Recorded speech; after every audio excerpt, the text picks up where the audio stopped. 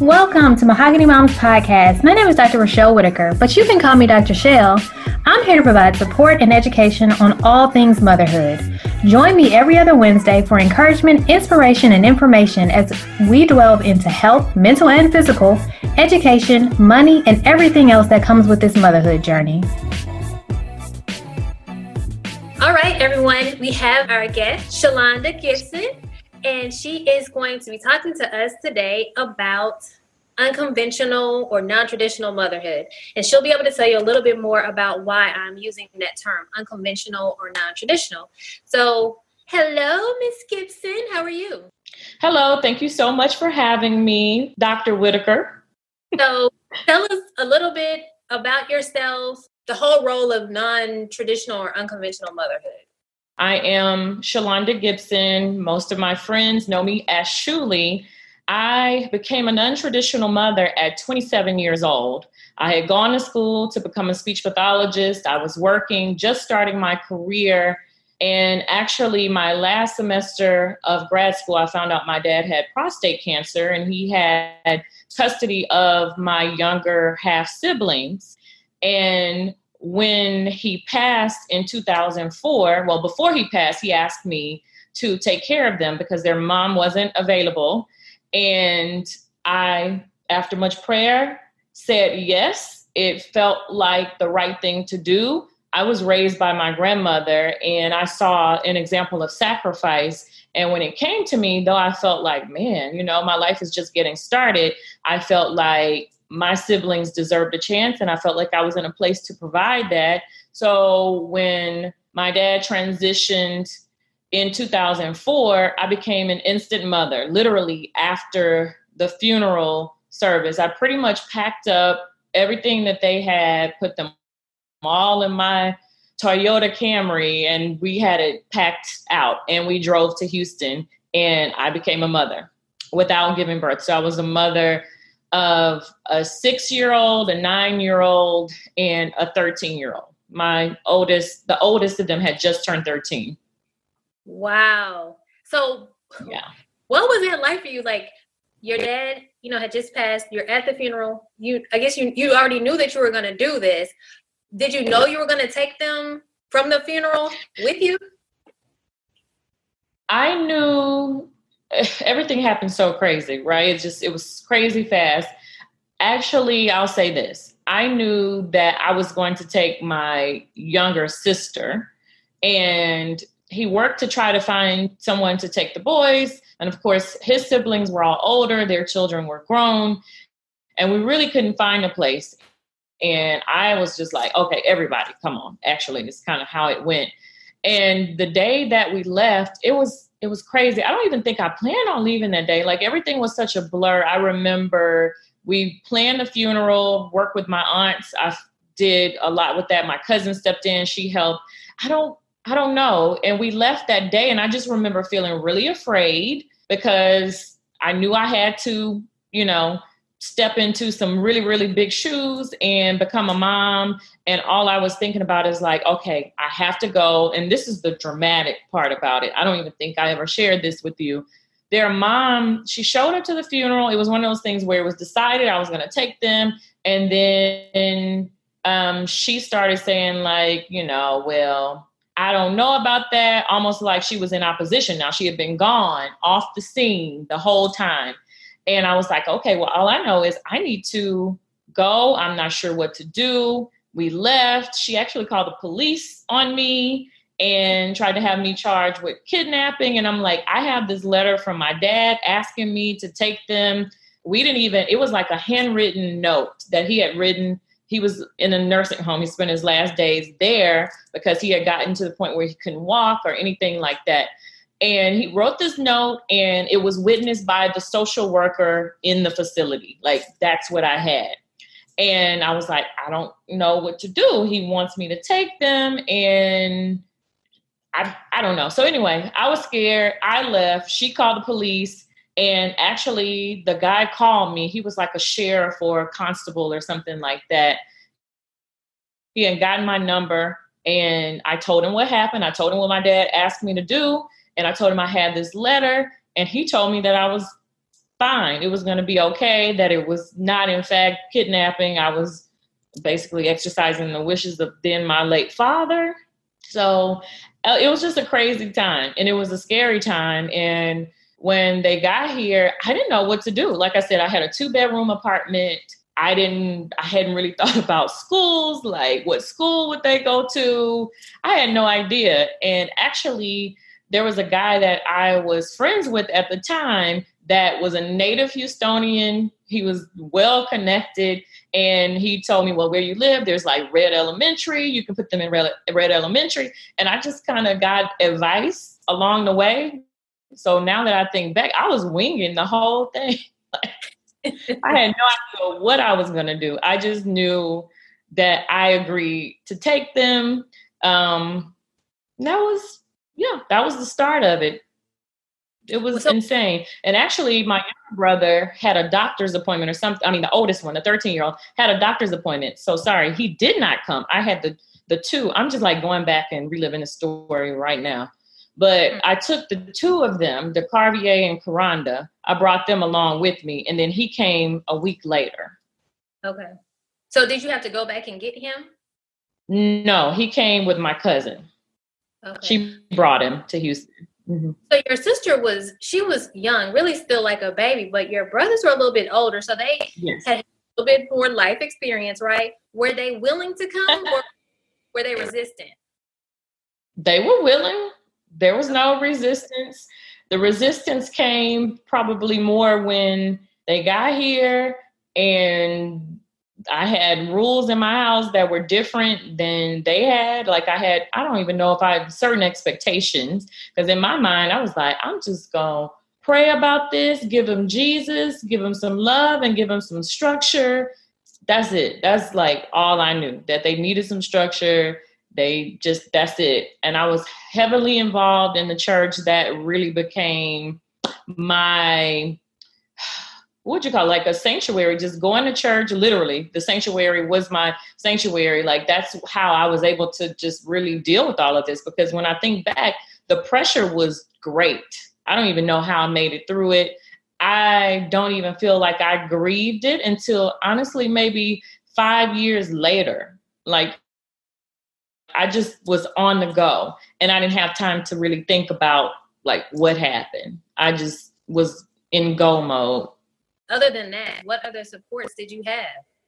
I had my cousin who was living in Houston. She was with me maybe the first month or two between my cousin, Shalonda, same name, and my sister, Robin, who had just graduated from Grambling. She came to live with me. And at one point we were all living in that 2-bedroom apartment, and I went to work, and one of them, either one or both of them, when they both were here, were there with the kids during the day.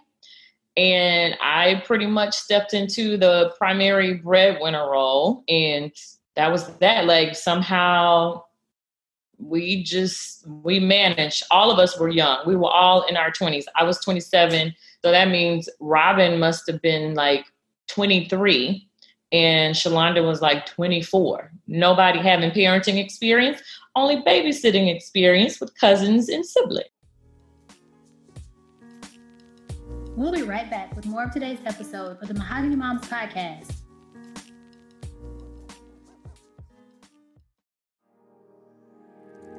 Are you a mom feeling overwhelmed, stressed by your day-to-day task? We have just the thing. Burps, Fibs, and Breakdowns is a journal with filling prompts, checklists to make sure mom is taking care of herself, and tips sprinkled throughout from other moms. This is the perfect journal for moms of one or moms of many. To order our journal today, go to mahoganymomspodcast.com or click on the link in the show notes.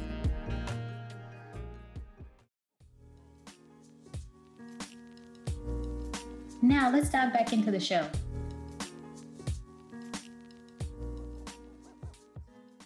At 27, your dad asking you to take your younger siblings and you agreeing, right? Because there are lots of siblings that would say, you know what, I'm 27. I don't want to do that. I don't want that much responsibility. I don't know enough to even do this. We need to find somebody else. It seems like insanity, but at that time where I was spiritually, I felt like it was the right thing to do. And that's one of those but God experiences. And when I would just kind of pray about it, when the weight was just so heavy, because there was a lot of times where it was heavy, the whole thing was just, it was a lot. It was a wild ride.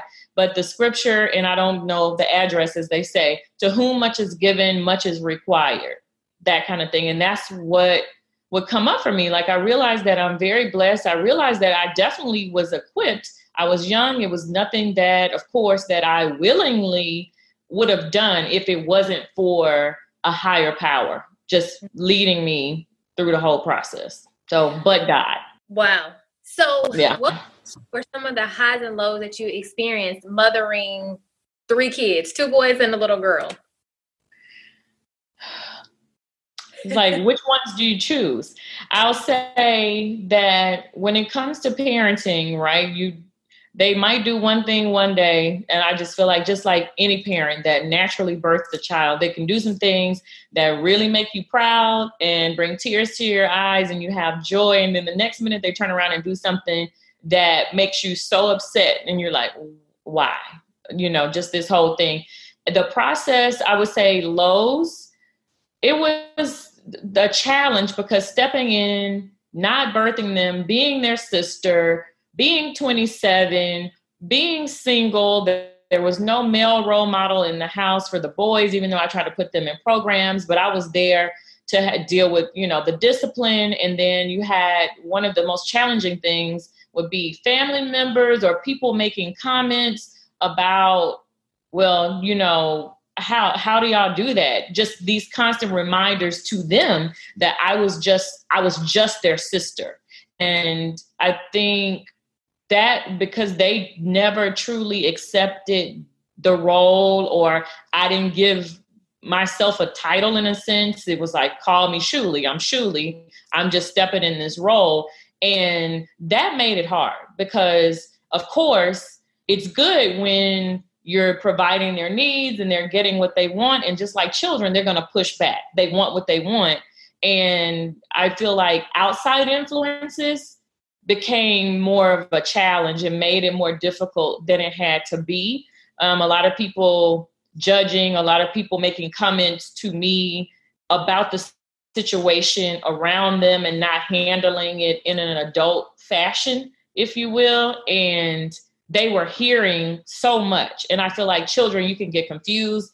And then also knowing that they had 2 losses, right? They lost their father and they lost their mother, and they were dealing with that. And even when I took my younger brother to counseling, and we did try to do some grief counseling through the church, one of the things they said was the cycle of grief was like, it's just this repetitive thing where they would come to a point of acceptance, but then it's just like they would feel guilty that, okay, I'm loving her, I'm accepting her. And then they would get upset, feel depressed. Like it was just this constant cycle. And so I would say all or one were in that cycle, and then dealing with the needs of 3 children and trying to balance my own life. And then I'm growing at the same time. I'm trying to figure out who I am, what I want to do with my life, like for real, trying to pay off student loans, trying to get myself together. I wasn't even fully there before I took this on.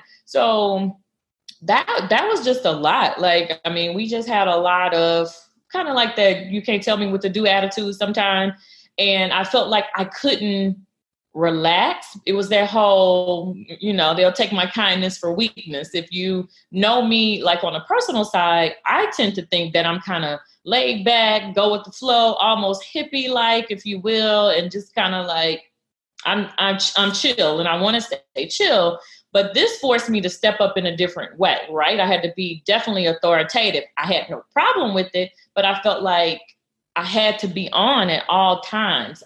And I think I took the path of being more like, this is it. You're going to walk the line. I have to be structured. And I think career-wise too, like as a speech pathologist, if you know that you're dealing with children and behavior, like really working to try to be consistent. And maybe I turned on more professional skills. So that was tough. Those were the lows, dealing with their emotions and their growing pains and outside influences. I could pick any instance. Do you have can they have a cell phone? Those kind of things, just always getting pushback. And then one of the things that, since we're talking, I'm going to have a real conversation. If you end up having to take a sibling or a niece or a nephew or take on somebody and say their parent is deceased or whatever, so then they got Social Security benefits. Like, I didn't learn this, actually. I didn't know this when they first came with me. But again, just learning things, I was told, okay, you can go to the Social Security office. They should be able to get benefits. Oh, that was the lowest of the low. Like, that caused so much conflict because somewhere down the line, they knew that they got a check. Like, I hate that word. That just sounds so like, ugh. The energy of it. They knew that there was a Social Security benefit check that came in their name. And so in certain communities, you learn that, or it's that whole battle. The check is mine, says the child. And this is a lie, says the government, because the whole point of the check is to take care of the child. And that was just a source of conflict, confusion, all kinds of drama in the house, because it was a matter of, so I have to take care of 3 kids. We have to have a house. So I have to move out of this apartment and I have to get a house so that we can all fit, blah, blah, blah, blah, all of that. And now that I'm thinking about it, did I even have I said my Camry, but I'm like, did I even have my Camry at the time? I think I might have had a Corolla. I don't know when I got them. So it's just like, you have to change your life. And so that's that. People count your money and they don't really know what goes into raising children, the food bills, the haircuts, all of that kind of stuff. So they feel like, okay, well, you're working and you have these kids, so you got all this money and you should be good, right? That means you saving and you stacking and you got all of this, like, you rich. And so then the kids are like, well, where's my money? Like, what do you mean, where is your money? Are you not eating? Are you not sleeping? And it felt like it was just never enough. As you walked into this role, I mean, you agreed to it, but you really didn't know what you were getting into. And there's so many times that moms who birth their kids are able to grow, right? They're able to grow as their kids grow. So they learn like in steps and phases. And you were like, yeah, it's in 3 different phases, because you had a 13, a 9, and a 4-year-old. So you're not only being a mom, 6-year-old. A 6-year-old, but you're becoming a mom of different stages. So their needs are totally different. Wow. Mm-hmm. Wow. So that's some of the craziness, but like you said, highs, like seeing my sister do her first dance recital when she took ballet. Like, that was so cute. Just that kind of thing. Seeing my brother play his first football game. It was just like those moments where you feel really proud, or seeing them take some other class, like karate in school, or it was crazy. Like, I love buying school supplies. I don't know what it was, but like back to school was always like very exciting, or seeing them thrive, because the 9-year-old, so when he came, he had a label, and pretty much they were, I forgot what they called it then, but basically he had this label that he was mentally handicapped. And I had to get him retested, go through all of that, try to get him in the right program. We ended up homeschooling him after Sylvan Learning Center. Like, he came to me at 9, really not knowing how to read. His math skills just were pretty much non-existent. And we just had to teach him how to do school. And so just getting him to the point of, we got him to middle school, like after homeschooling, after all of that kind of stuff. He was with me through middle school before he left, and just seeing him grow, or seeing them, how they change physically, like their appearance, just from having like the basic things. Because when my brother, the 13-year-old Dion, he came to me, he was overweight and he was in that pre-diabetic category, and just like all of that kind of stuff, because he was just unhealthy. They weren't eating healthy foods. And he had, you know how people who are diabetic, like their skin can change and all of that kind of stuff. So seeing him grow, and just from making food changes, so they they hated it probably at the time, like watching what they ate, cutting back on sugar and just all of that kind of stuff. And him getting active in school, like I saw his health change. He grew from the chubby little 13-year-old to like this tall, handsome young man, like two different people, and just seeing their evolution, like it was hopeful just to see it, and seeing my sister go to private school and just all of these things that they had access to me, that was joy. Like I felt like I was giving them an opportunity to have a different kind of life. And so I guess that was also a way for you to kind of show I'm doing something good. Like this is I made a good decision, or I can see the fruits of my labor, or I can see the fruits of our labor. Like it's coming together. And it's interesting because I didn't know that your 13-year-old brother, I didn't know that he was like pre-diabetic. And I knew that your brother under him struggled with learning, but I didn't know you were in school. Wow. That's a lot. We did that.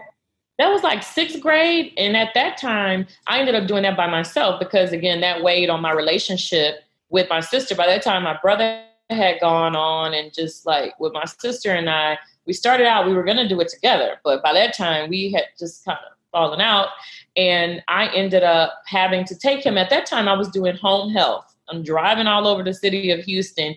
She was supposed to take him some days. I had him some days. I forgot how the split was. But I ended up driving him around in my car. I'm seeing patients. This is like bringing tears to my eyes. I'm seeing patients and getting in the car, and then we're like doing math, or we're doing whatever the lesson is with him. And he was like into it, and it really, really helped him a lot. So looking back, it was like, it was a good thing. It was hard and it was stressful, but I'm glad that I had the means to do it and somewhat the flexibility. And then a neighbor actually stepped in, the lady that lived across the street. He would go with her some days, and like I would just give him like the lessons to do. And I looked up online, like we didn't use a traditional online program. I had gone to the bookstore, did the research, and just got different things, and I just addressed it based on his skills. So yeah, that was, and it was hot. I just remember doing this and at a time when it was just like, with the weather, whatever, but it really helped him a lot. Wow, you did that thing. You made a whole lot of sacrifices. So for someone to say that you weren't a mom, I don't know what they were thinking. Yeah, that was the hurtful part, because I'm like, yeah, I might not have the title, but I had to step up in that way. I had to do anything that a parent would do. And even when my sister was in middle school and she was going through her trials, and I had to go, and I had this meeting with the vice principal, and she was just like, I just want to tell you that you're doing a great job. Even if nobody else says that, even if you don't feel like it, she was just like, I see people come in this office they're married and they have the means to do whatever they need to do for their children. But like seeing your sister and everything that you're doing, like keep doing it. She is doing great and you are doing great. Like, cause she just knew like a little bit of the background of my situation. And so it was just like stuff like that, because people say, it's a thankless job. Like parenting is a thankless job. And that, I guess that would be a low. So when you take on a child that you didn't birth, then people can say things thoughtlessly without really considering how that feels. Like you said, just the sacrifice and all of that. But yeah, I was a parent. Hands down, everything about my life said that I was a parent. Taking on the role of motherhood as an African-American woman, do you think that played a part in it, or?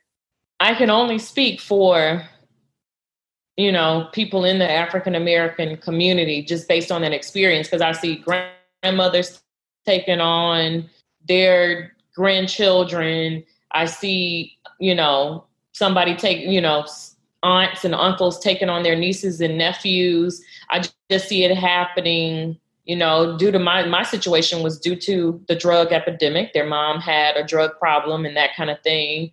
And so I can say that I'm sure it does happen in other communities, but just seeing how the family can step in and how people come together and do what they need to do, I think that is what I see more often, where you see grandmothers all the time and you don't think anything of it. That's just taking care of their children. Again, my grandmother raised me, and it was not due to a drug problem. It's just my parents divorced when I was like in third grade, and I initially went with my mom, but then my dad, like in the whole battle, who gets the children and all of that kind of stuff, my dad won out, and my mom felt like she didn't have, the means to fight. It was just like a crazy situation. And of course, in him getting us meant his mom got us, because he was still living his life and we were living with him, and he moved on and had another, family, but we still were there with my grandmother. Now, it was a blessing, but as an African-American, I don't really know how race would play a part in it, other than like the prevalence of it or the attitude about that Social Security check, that kind of thing, and the unnecessary like drama and conflict. That's the only thing that I can really think of. I'm just thankful. Well, I'll say this. I'm thankful that I had the education and the knowledge to kind of do what I needed to do. I believed in counseling, so we tried counseling, and even to get them the benefits and the services that they needed, because they got Social Security, they also got the medical benefits. And so we would have to go to these clinics, and the way they treat people at those clinics, even when you walk in, and just your attitude. And if first, like, it was like a blow to my ego, and it's a little bit of pride where I'm like, look, I work and I do, but I'm going into a clinic that's considered like a Medicaid clinic. And so the attitude of the workers at those clinics, it was almost like, are you trying to, demean us? What are you trying to, like, we're just going in for our appointment, and they were just being rude. And then of course, my personality is I'm going to address it, but I can see how when people say, this Black person has an attitude, and this, like, or they talk about this Black anger or this whatever, like, we go through a lot. Like, I went through a lot, and I kept a smile on my face as much as possible. Now, towards the end, I had to start letting go. Like, it really got heavy, and it got to the point where it was just more and more difficult to smile, because I was going through some stuff. But when you wonder, like, why this person acts this way, behaves this way, responds this way, there are some reasons why. There's some heavy stuff that goes on behind the scenes that we deal with. And because we dress up, and you can put on your makeup, we know how to make it look good. We know how to make lemonades out of lemons. Like, you just never know what's going on in a person's life until, you really stop and take a look behind the scenes. Because like you said, we're friends, and of course we talk, and I'm talkative, but there are parts of the story that probably still I forget about, and I'm not thinking about, that I don't share. So being an African American, I would think, maybe if you're having to deal with parenting, and you're having to deal with public entities, public health, and that kind of thing, maybe the attitudes of the workers and that impact. So I could see a mom who doesn't have the resources, and this is what she's been going through since baby was born, going in and automatically having an attitude, because they expect you to have an attitude, but then you're just trying to get your service, and they treat you any kind of way, but then you feel like you got to stand up for yourself. Okay. So if you could give advice to moms in your situation, or even just moms who have birthed kids, what would you tell them?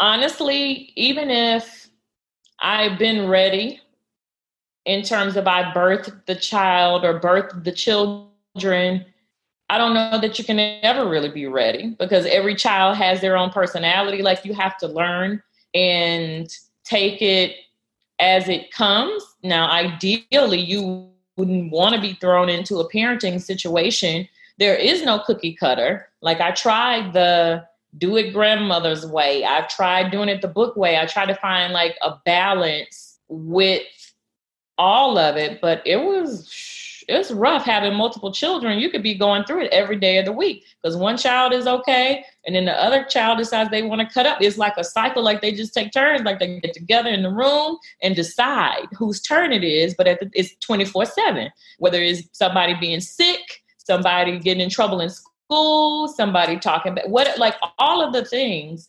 But in all of that, it is important to hold on to your sanity, like the best way possible. And I'm saying that through, self-care. People talk about that, but honestly, church was that thing, right? Like you said, the support, having that. And it's not, and even if it's not church, whether you're reading, whether you're meditating, like you need to do something for your mental, for the peace, for staying grounded, knowing that you're on the right track.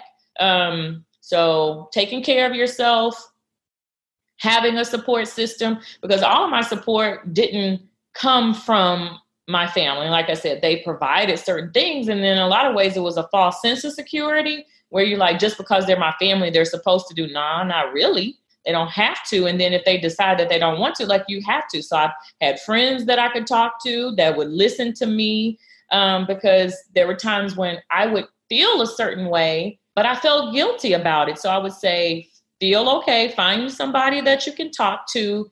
You don't have to feel guilty if you are not liking your child that day, because sometimes, things happen. You're like, I love you, but you don't like their behavior. You don't like what's going on. And sometimes things feel out of your control and you need a support system to tell you it's okay. Because I was positive, the glass half, full kind of person. And then sometimes I just couldn't apply that logic to those situations because it was just going down. And so I remember talking to my family, one of my family members one time, and I was just like, I don't like this. This is not feeling good. And they told me that I was selfish. But then I talked to a parent, a mother, somebody that was like, no, sometimes you don't like your kids. And it's okay. I love them, but sometimes they upset you. So just hearing that information really helped me because I realized that a lot of parents deal with guilt, right? Feeling like you're doing too much, not doing enough, like you don't really know. And you want to take care of their needs and you want to make sure they feel loved and that they're like these great citizens and they are all that they can be and the next president and all of that kind of stuff. So the support system, take care of your mental. And then also it's okay to have your dreams also. Like that was a lot of my guilt was around me trying to keep a part of myself. Like I felt led to have them and bring them in and help as much as I could. And then I also was feeling led to, a part of it was necessity to kind of go into business. That's how I started Home Help because it gave me flexibility, but also to have the dream to do something great to help other people in the speech world. And it was kind of like when I would kind of pursue my dreams, then if something would happen at home, that I would feel bad. Like maybe I should be spending more time at home, or maybe I just need to put my life on hold because that was the example that I saw, right? I saw my grandmother who was this selfless person who sacrificed so much that you never really saw her complain. Instead of her, complaining or going off, she didn't curse. She didn't do any of that. Like she was just this sweet woman. And I'm like, I don't know how she did it, but I realized I'm not her. I'm me. I was trying to follow that example and it was too much. It was way too much. And like I said, I just felt bad because I had a desire to do two things, to help them and then also to live out my dreams. So it's like, don't feel guilty. The thing that let me off the hook with that was when before Jada Pinkett started the Red Table Talk, when she had that video with her and her daughter and her mom. And she was talking about, your dreams and taking care of yourself. And when you do that, then you can be a better mother. You can be a better wife. And that helped me. Like, I felt myself sigh because I felt guilty. So you can have your dreams. You just have to figure out how to balance your time and how to figure that thing out, however God leads you. You need your support system and you have to take care of your mental, whatever that is. Like I said, from reading something spiritual through mental health, because I should have gotten counseling a whole lot sooner than I did, but I was so focused on trying to get the kids what they needed And then I was driving one day and I felt like I was just so angry and snapping and popping off at everybody and everything. And I was just unhappy. And I was driving and I heard the voice of the Holy Spirit tell me that I had PTSD. Like, that's how I ended up going to counseling, because I was like, it's too much. I can't do it. I think that's, so you said a whole lot. You said a mouthful, right? That I think is important for moms to take with them, right? One of the things you said, self-care, right? Deal with your mental. Yeah. Important things that moms need to do, and they need to take heed, because a lot of times what we do is what you did. We sacrifice ourselves for our kids, right? But if we're not happy and we're not together, then we can't be the best moms to our kids. And so one of the reasons why I wanted to talk to you about your experience is because there are lots of women who find themselves in your situation, but you don't hear a lot about it, right? They just take on the role. They take in, nieces, nephews, cousins, grandsons. And they do it because they love their kids. Because they love the kids. They do it because maybe they feel obligated. They do it for a number of reasons, but nonetheless. And there's nowhere for them to hear someone talk about their experience, right? How they stepped into this role and they feel like confused and like, oh my gosh. So I think hearing your story will help a lot of other women. And I also think hearing you say it's okay to pursue your dreams and to take care of your mental, right? Because those are huge things. And those are things that I think as African-American women that we don't always talk about. So to hear you say, like, grandmother, she probably was suffering in silence, right? Because if it was your experience, then I'm sure it had. I believe she was. Mm-hmm. And so we want to live long, productive lives. And the best way to do that is to talk, to seek help, to do what we can. So tell everybody how they can find you, and if you have any lasting words that you want to give other women, moms. Okay. Well, lasting words, I would say what I heard God say that made it okay, because my story didn't end with the kids graduating. I felt like my love and support and whatever would get them to whatever status in life. And we went through a lot of trials, and they ended up leaving. The boys left before they graduated high school. They went back to Louisiana. And then my sister, we just didn't even make it. We made it through her senior year, like the last 2 months. And then she ended up going to live with my sisters. It was just like so many challenges, so much to the story. But I was feeling bad. I felt like a failure. And I was just in my kitchen, like God would just, that was my place, right? He would speak to me. And he just said, I didn't ask you to be perfect. I asked you to be available. That blessed my soul, Rochelle, because I felt so bad. I felt like I failed them. I felt like I didn't complete the mission. And there's no failure in parenting when you have given your best, when you are, like you said, taking care of yourself, you know that you are just based on your mentality and your mindset at that time, you are doing the very best that you can do.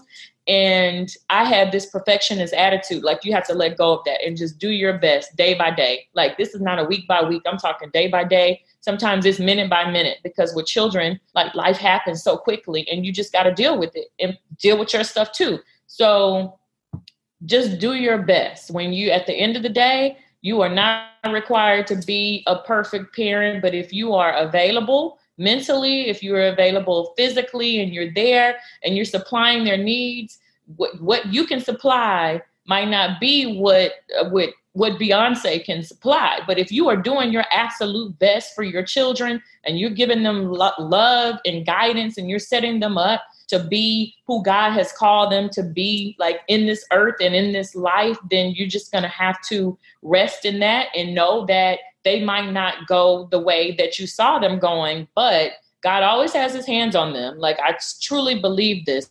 I had a talk with my brother like some weeks ago, and he came back and actually said, thank you. Like I never thought I would have gotten that thank you. Like I thought they all hated me, and to a degree that, I don't know, whatever. But again, I still had God's approval, and he let me know, like, you were available in that. I am pleased, and you're just going to have to do that. Know that you're doing your very best. And in terms of how they can find me, They can find me at Shuli Speaks on Instagram. If you want to follow up, go to speakingyoursuccess.com and send me a message through the contact page, because at this point, like, I'm working on a book talking about my story and how it's called Fear to Freedom, my journey. How in doing this, I realized I had a lot of fears, and I've been on this journey like of going, obeying God, and just walking in a free place. And I mean, this is me. This is my second chance. This is me. Like, the kids are gone. I'm an empty nester, if you will. So I'm writing a book to share my story and to share parts of my journey to help other people, like you said, because there are people going through it. So yeah, contact me at speakingyoursuccess.com. Go to the contact, leave me a message, and we can talk about it. Tell me what you need. If you have any questions, I am here. And I have lots of stories and things that worked out and things that didn't work so well. Thank you so much for taking the time to share your story. So we'll be hearing from... You are welcome. In the upcoming weeks, we'll be hearing from different moms experiencing motherhood in different ways.